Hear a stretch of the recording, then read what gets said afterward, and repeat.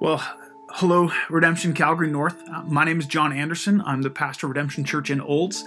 I started as an elder in your church before launching out here in Olds, and so I have many dear friends among you, and I count you all as close brothers and sisters in the faith. And so I was thrilled when Pastor Michael asked me if I would share just a brief devotional with you, and I want to take you today to the book of 2 Chronicles, 2 Chronicles chapter 20. Maybe not the first place you would look for your daily encouragement, but there's so much that we can learn here, this story of Jehoshaphat. There is so much anxiety around us today. Maybe you're wrestling with anxiety over the spread of this virus. Maybe you're just done being locked at home and kids are going crazy. Maybe you've lost your job or it's threatened because of all of this. Or maybe it's just one of the 10,000 reasons that we have every day in this broken world. Wayward children, damaged relationships, sickness and cancer, financial stress. Sometimes we don't even know why, but that anxiety just presses down on us as these threats and troubles and trials surround us. So as Paul talks about anxiety in Philippians 4, that kind of well-known verse there, don't be anxious about anything. His first word of advice, his first line of defense against anxiety is the battle cry, rejoice in the Lord. And I think 2 Chronicles 20 is a beautiful example of that in action. Jehoshaphat was king of Judah, and Judah was under attack. Three nations, the Moabites, the Ammonites, and Mount Seir, had joined together to destroy the nation of Judah. That's good reason for anxiety. We're all going to die. Verse 3, King Jehoshaphat was afraid. And so what did he do? He set his face to seek the Lord. He proclaimed a fast throughout all of Judah.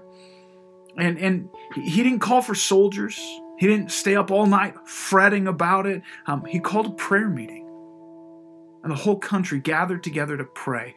And Jehoshaphat led the people in prayer. Look at this prayer. He's praising the Lord. Verse 6, O Lord God of our fathers, are you not God in heaven? You rule over the kingdoms of the nations. In your hand are power and might, so that none is able to withstand you. And then down verse 12, he gives us a glimpse into how he's feeling about this whole situation. He says, for we are powerless against this great horde that is coming against us. We do not know what to do. Maybe that's you today. You feel like your trials are a great horde that has come against you, like you have no idea what to do, like the worries of this life are poised and ready to destroy you. But look at what Jehoshaphat says next. We do not know what to do, but our eyes are on you. Our eyes are on the Lord. Are your eyes on Him today? And with their eyes on the Lord, look at how they proceed. They go out to meet these three armies, this great horde that threatened to destroy them. And instead of sending out chariots and horses and swordsmen, as we would be prone to do, mustering up all of his strength to meet it, Jehoshaphat sends out the choir, the worship team. Now, I love Joel. This is no slight against him, but let's just be honest. Generally speaking, if you're looking for tough guys like fighters and warriors, the choir loft is not the first place you look. You don't go to the worship department looking for those guys. Like, go to the gym, Jehoshaphat. But that's who he sends. Verse 21, they march out toward these vicious armies poised to destroy them, singing this, give thanks to the Lord, for his steadfast love endures forever. In verse 22, and when they began to sing and praise the Lord set an ambush against the men of Ammon, Moab, and Seir who had come against Judah, and they were routed. The armies of Ammon and Moab actually attacked the army of Mount Seir, and this great horde destroyed itself.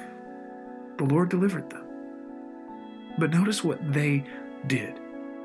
They fought against this unbeatable army. They did battle with the mighty weapon of worship. Anxiety happens in our hearts when our problems begin to loom large and we look away from the Lord when we ought to be looking to Him. Are you facing anxiety today? Are you surrounded by a horde of problems that threatens to destroy you, that threatens to steal your joy?